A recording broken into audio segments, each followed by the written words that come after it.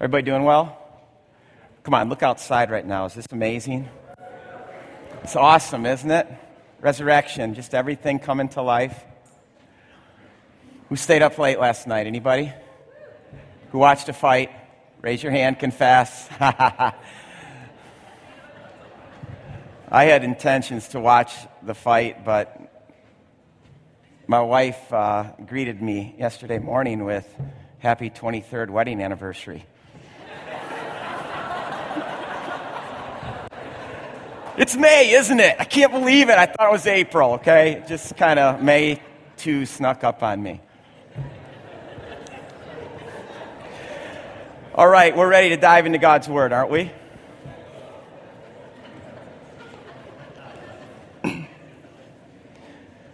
Luke chapter 13. For those of you who did watch that fight last night or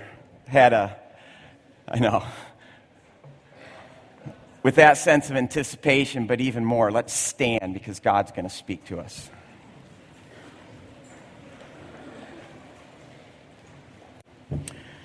Now, there were some present at that time who told Jesus about the Galileans. Who are the Galileans? Anybody know? They're Jews. They're Jews who live in Galilee. They're different than Judean Jews. I don't have time to go into all that, but there's a big difference between a Galilean Jew and a Judean Jew. It's kind of the difference between old money and new money. A little bit like the difference between a Protestant and a Catholic. Different region. Jesus told about the Galileans whose blood Pilate had mixed with their sacrifices. Jesus answered, do you think that these Galileans were worse sinners than all the other Galileans because they'd suffer this way? I tell you, no. But unless you repent, you too will perish. Or those 18 who died when the Tower of Siloam fell on them. Do you think they were more guilty than all the others living in Jerusalem? I tell you, no.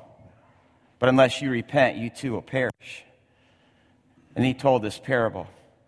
A man had a fig tree growing in his vineyard. He went to look for fruit on it, but he did not find any.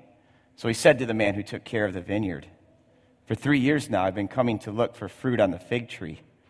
I haven't found anything. So cut it down. Why should we use up the soil? Sir, the man replied, please leave it alone for 1 more year. I'll dig around it. I'll fertilize it. And if it bears fruit next year, great. If not, then cut it down. This is God's word. You can be seated. Okay, so right now I'm faced with a little dilemma. This thing makes all kinds of noise when I walk on it, and it's a distraction to me. It could be a distraction to you. Do you hear that? So what do I do? Huh? I mean, just keep going? Okay. All right, we're in this long teaching segment by Jesus. In fact, if you have a red letter Bible, this entire section is practically red. And he's teaching a crowd of thousands because he's reached this rock star status. I mean, people are literally trampling over each other to get close to him. And in this teaching section, sometimes he's teaching the crowds, sometimes he's teaching his disciples, because even the disciples sometimes ask, Jesus, are you talking to us now or are you talking to them? And Dan Mike got it right last week. So fun to see this. The main thing that Jesus is hitting here is hypocrisy. Hypocrisy. When people pretend to be something that they're not. And this is especially dangerous for religious people. So Jesus is kind of cranking away teaching, and then someone simply makes mention of this tragic current event. It would be maybe like if someone right now, as I'm teaching, would just kind of yell out, hey, Rod, what do you think of the events in Baltimore this week? Jesus, what do you think about what happened to those Galileans? Jesus takes this question and steers it even into more muddy waters. By asking this question, he takes this event to ask this question: did those people tragically die because they were worse sinners than others? In other words, do bad things happen to us because we're bad or worse than? Or another way to ask it is, do good things happen to us because we're good or better than? Or still another way to ask it, do we get what we deserve? This is an important question because it tells us a lot about what we believe about God, what we believe about the world, what we believe about suffering, what we believe about ourselves. Because especially in times of tragedy, when we hurt, when we suffer, we can't help but want to know why. Why did this happen? Why is this happening to me? And we want to know, like, did we play a role in this? Or what's God's role in all of this? Like, who's responsible? Now, if this example isn't enough, Jesus pushes this even further and he adds a second. Look at what he says in verse 2. What about those 18 people who died when a tower collapsed on them? Ooh. Tower collapsed. For Americans, that one hits home, doesn't it? I mean, we can't read this the same after 9/11. I remember when we first moved here about 11 years ago, and it was a year or two after 9/11 happened, and Gabe made a good friend with this kid named Liam, and Liam just moved from New York City, and Gabe asked him why he moved, and he said, that whole thing was so traumatic of watching those two towers collapse that our whole family had to move. Why do those things happen? Why the earthquakes in Nepal this weekend? Why the accidents, the car accidents? Why the cancer? Why does stuff happen? That's what Jesus is pushing into. And I want to see how gutsy Jesus is, because even that detail, Galileans, Jesus is teaching in Galilee to thousands of people. There are probably family members and friends of those victims who are filling his crowd. And Jesus takes this painful tragedy to talk about one of life's most difficult questions: why? Have you asked that question? Do bad things happen to us because we're bad? Do good things happen to us because we're good? Because here's what I've noticed about the human heart. The human heart loves to take credit. If we're successful in any way, successful in a sport, successful in a career, successful in a job, we like to take credit. If we're successful in school, we like to take credit. If we're successful in our relationships, we like to think that that's because of ourselves. Our heart's just quick to say, I did that. I'm responsible for that. And then, without even really thinking about it, we quickly start to think that we're better and that those people are worse. And that we have what we have and that we are what we are because we deserve it. That's my human heart. And conversely then, when bad things happen to us, when we lose or if we fall down or something falls apart, we can't help but wonder, boy, did I do something wrong? Am I guilty? Am I worse than other people? Is God punish me for something I just did? I mean, why do we even ask this question? Why do bad things happen to good people? Think about the premise behind that question. The premise is that good people are owed a good life. Or how about the way the psalmist asks it in Psalm 73? Why do the wicked prosper? The same premise is behind that the wicked deserve a bad life. And I'll tell you the people who really wrestle with this question of why. It's people who want to take credit for their life. And I've found that the people that most want to take credit for their life are religious people, spiritual people.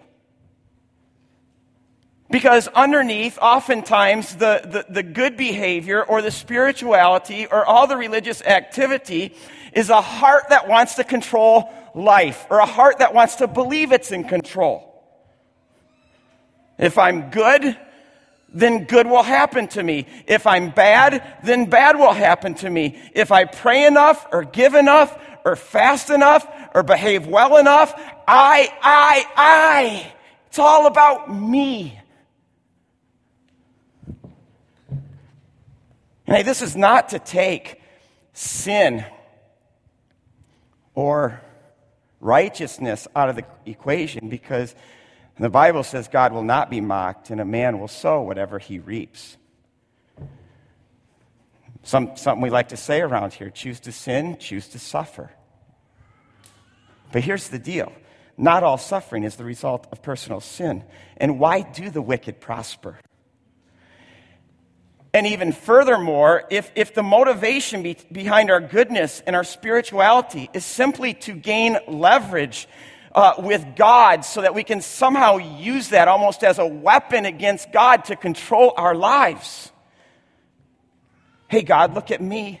Look how good I am. You owe me. I deserve a good life. I'm a good person. Think about it. When we start thinking this way, is God serving us, or are we serving God? Is God the one who is in control, or are we just using our goodness and our spirituality as a form of leverage, as like capital to control God? And let me just ask some personal questions right now. Do you think you deserve anything right now? What do you deserve?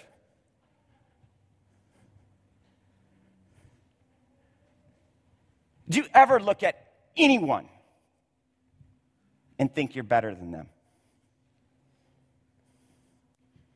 See, this is precisely why Jesus could look at the most spiritual and moral people of his day and say, "You hypocrite. You're pretenders." I mean, read the Sermon on the Mount this week, because there especially Jesus just calls these hypocrites out. He says, when you give and when you pray and when you fast, and he takes all of their spiritual activity, their religiosity, and he says, you're not doing this because you love God. You're doing this because you love yourself. You're using all of this spiritual activity as spiritual capital to control God, to promote yourself, to exalt yourself, because in the end you love yourself. And this is also why Jesus begins that sermon with, "Blessed are the poor in spirit," those who look at themselves as spiritually bankrupt before God with nothing to offer. And Jesus says, for theirs is the kingdom of heaven. And that's why Jesus in today's text is pushing into the same area. Bad things don't just happen because people are bad or worse than or more guilty.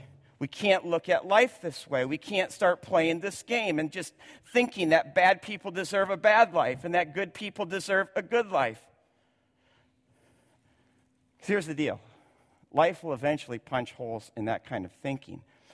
Whether it's an illness or a wayward child or a tragedy, a painful storm at some point will hit, and when it does, if we're left asking this question, why do bad things happen to a good person like me? That question alone exposes the pride in our hearts.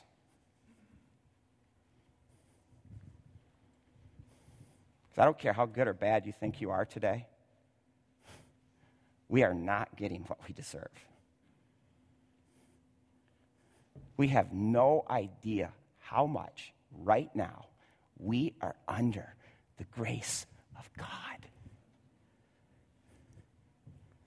We all deserve a tower to fall on us. All of us. If that's too strong for you, that's what Jesus is saying in the second part here when he says, repent or you too will perish.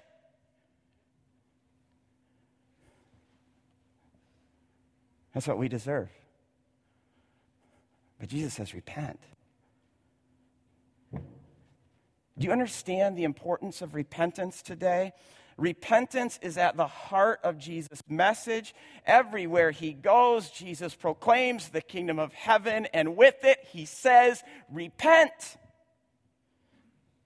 And of course, the kingdom of heaven is the good news that God's reign is breaking into our world, that's breaking into our lives to bring his perfect shalom to our chaos. And the way God's kingdom and his reign and his rule break into our life is through repentance.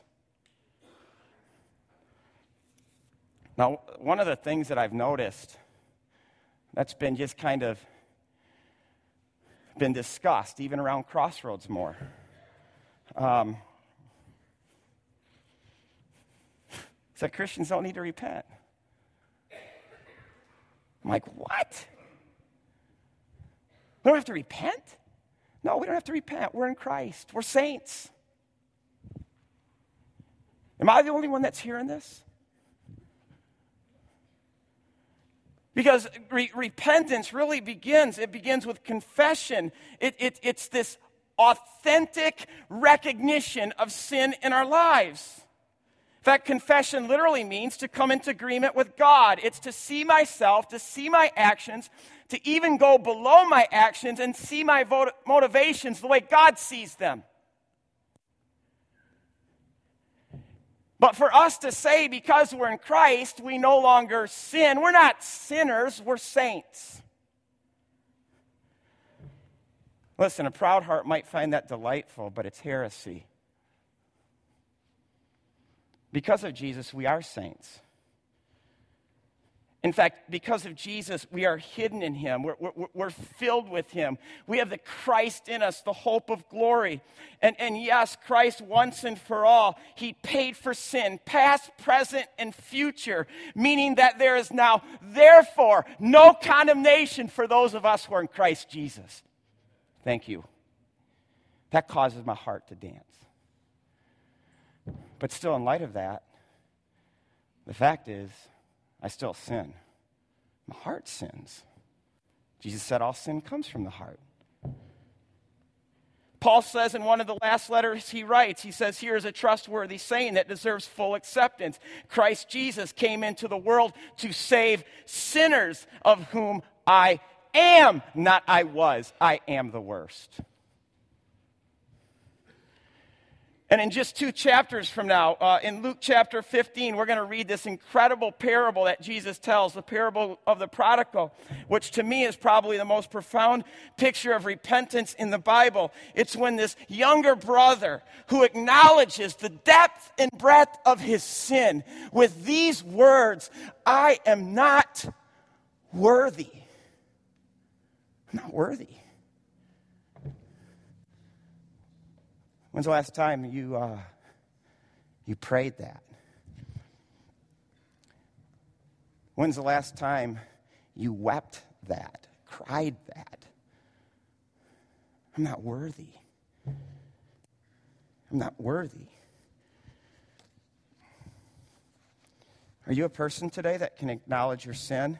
Can you, like the younger brother, say, I am not worthy to be called your son?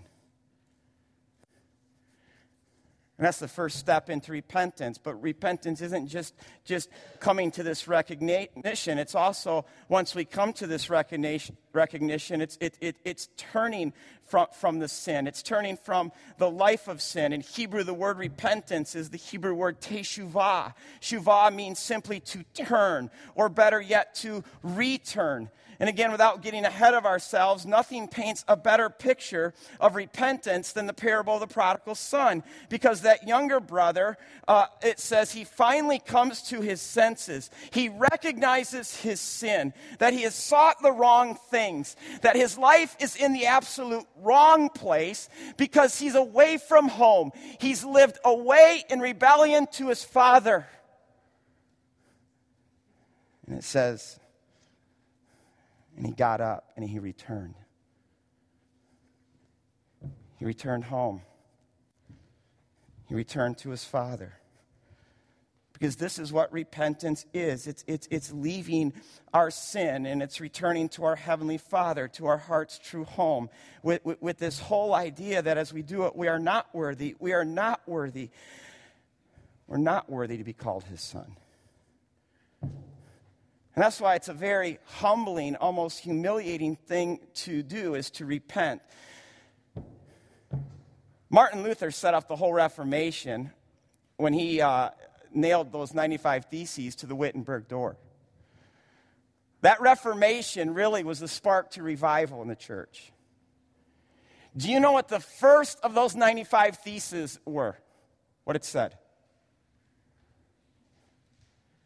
First thesis that he nailed to the door. All of life is repentance. If my people who are called by my name will humble themselves and seek my face and turn from their sin and turn towards me. Every revival that ever occurred is because people repented. Jesus to the churches in Revelation, to Laodicea, he says, repent. He's talking there to Christians. To the church in Ephesus, he says, repent. To the church in Thyatira, he says, repent. Because repentance is not a one-time thing. Luther is right. All of life is repentance. Because even though we are in Him and His actual Spirit, the Spirit of Christ is in us, as John Calvin said, our hearts are still like idol factories. So quickly can the human heart turn anything into an idol. And what's an idol? An idol is anything that we turn to for our worth and our significance other than God. It's our heart finding satisfaction and meaning outside of God. We can do this with a job. We can do this with a sport. We can do this with a relationship. We can do this with a pleasure. We can make an idol out of our stuff. We can make an idol out of our appearance. We can make an idol out of achievement. We can make an idol out of good things like our reputation. We can make an idol out of our ministry. We can make an idol out of preaching sermons. Our hearts are prone to idolatry. And I think our hearts are most prone to idolatry. It's not when towers are falling on us, but it's when our lives are good, when we're living good, when life is easy and comfortable.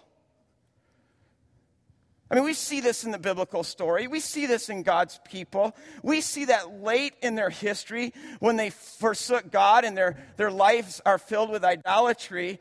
God comes to them and says, in Hosea, he says, Israel, do you remember that time when we were lovers? How in the desert, how in that tough, barren place, it was there that you loved me and sought me with all your heart. In fact, God even warns them in Deuteronomy 8, right before they're about to go into the promised land. He says, you're leaving this place where it's hard and it's a wasteland.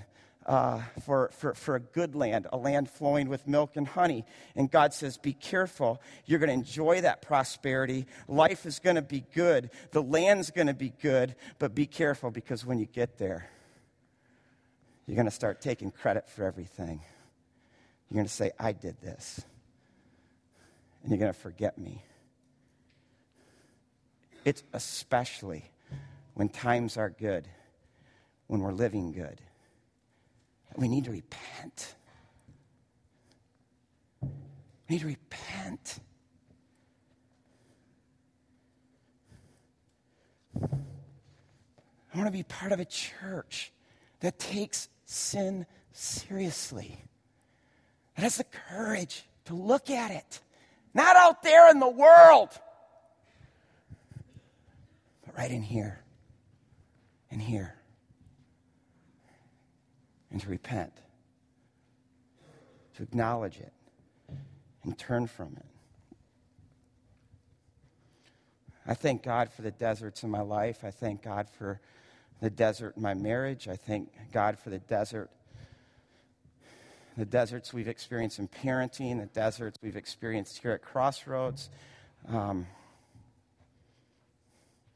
tell you what, through the desert, I know what I deserve. I know what God owes me.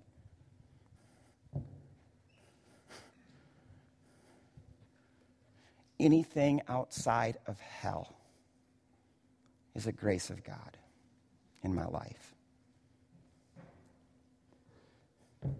And the reason why we can repent is not because we're so good, but it's because God is so good. It's because of his grace. I love the parable that Jesus tells right after this in our text today. It's a parable of a vineyard.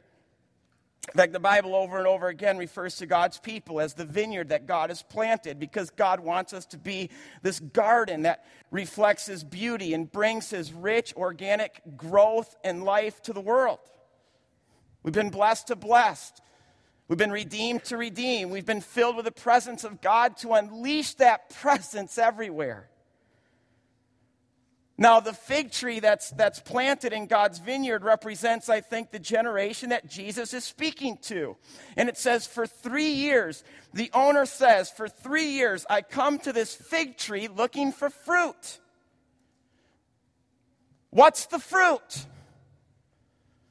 The fruit is the fruit of repentance. And the 3 years still speak to God's grace. For 3 years, God is patient with this tree. He comes to this tree, but there's still no fruit. There's no turning. There's no repentance. So the owner then says, well, I'm just going to cut this tree down. But there's a gardener. This gardener who cares for the vineyard, he says, wait, would you please spare it, sir, for 1 more year? Would you give it another chance, and I will dig around it and fertilize it? What is this gardener doing? It reminds me of Abraham, how Abraham stood in the gap on behalf of wicked Sodom, on whom God was about to bring destruction. God said, please, no. It reminds me of Abraham, who stood in the gap on behalf of wicked and rebellious Israel. God, and Moses said, take my life. So who's the gardener? Well, one way to look at this is easy. The gardener is Jesus. In fact, just a few verses later from this, he's going to look at Israel and he's going to say, oh, Jerusalem, oh, how I long to just gather you in my arms like a mother hen does her chicks. But I think even a more appropriate way to look at this is to see the owner and the gardener as representing these two sides of God, God's perfect justice and his merciful grace. Because Jesus came to the world to show us the face of the Father. And God, our Father, is gracious and compassionate. He's slow to anger. He's abounding in loving kindness. But he's also perfectly just. And he will not let the guilty go unpunished. And this is the God that we see throughout the Bible. And as we read the biblical story, this tension arises. How can a perfectly just God, how is he going to be merciful? And how can a merciful God act justly? Can God be both simultaneously, both perfectly just and gracious?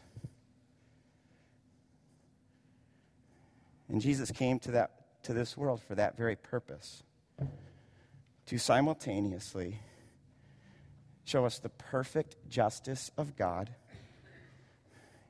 and the amazing grace of God all rolled in one.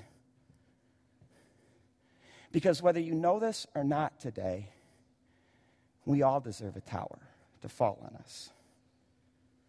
Our guilt demands that our blood be spilled. And the gospel is that Jesus came to the world and he took our tower. The ultimate tower of God's justice. It fell on him. He stood in our place. He took that falling tower. His blood was spilled by Pilate to be the sacrifice to end all sacrifices, because it's his blood that washes us and it cleanses us and it atones us for our sin, so that when you and I repent, all the dead things in us come to life. Think about that. When we repent, all the stains and the dirt are made clean. When we repent, our sin is atoned for. I want you to look at this right now.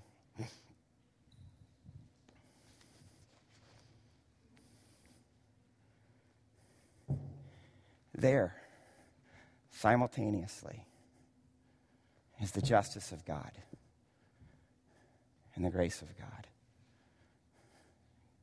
Can you see that? The justice of God is that every sin must be paid for. The mercy of God is that Jesus paid it all.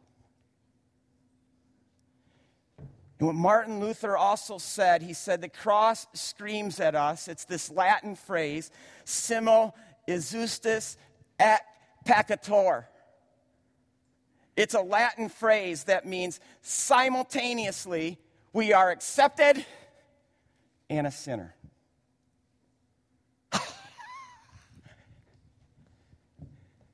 Simultaneously, there is the grace and perfect justice of God. And what that says to me, says Luther, is simultaneously, it says, I am that sinful that the God of the universe had to do that to save me. But I'm that accepted. That's the love of the Father. That's the Father running off the porch, embracing us, kissing us, accepting us, welcoming us home. In that phrase, I just sent this to my son because he's so bound up with trying to perfect himself. And he feels like he's letting everybody down when he can't do it. I said, son, relax. You're a sinner, accepted by God. Not because you're so good, because he's so good. That's the penny that has to drop. It's the gospel. And think about it. The God of the universe owes us nothing, but he gave us everything. Why? For God so loved the world that he gave his only begotten Son. That's why. That's why he gave it all. He loves us. And see, when we lived this loved, we don't have to live anxious anymore. We don't have to live restless anymore. We don't have to live our lives just proving to ourselves and to the world that we're only saints. We can repent because only sinners repent. Sinners. People who can say, I'm not worthy. But people who also at that same moment experience the love and the acceptance of God. So today, church, let's repent. I don't know what God's Spirit is putting his finger on right now. I know that Jesus gave us a meal, and with this meal, he says, let a person examine themselves. And the reason why we can literally examine ourselves, and that's not just the periphery, that's our heart. We can examine our hearts. We can look all the way to the bottom of who we are, into all the nooks and crannies. Why? Because of that right there. Simultaneously a sinner yet accepted. We can pray like David prayed. Search my heart, O God. Try me. See if there's any offensive way in me. Oh, that we'd have the guts today to confess our sin, acknowledge it, and turn from it, lest we perish. Let's pray.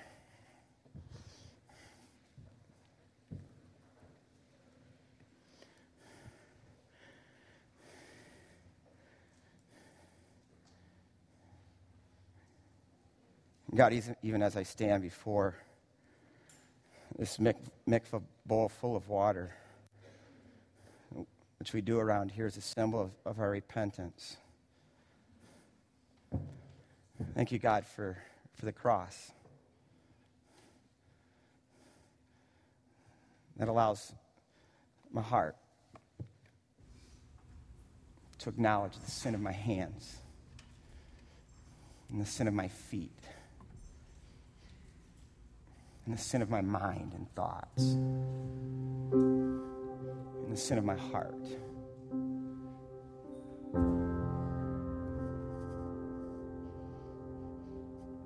God, give me the grace to repent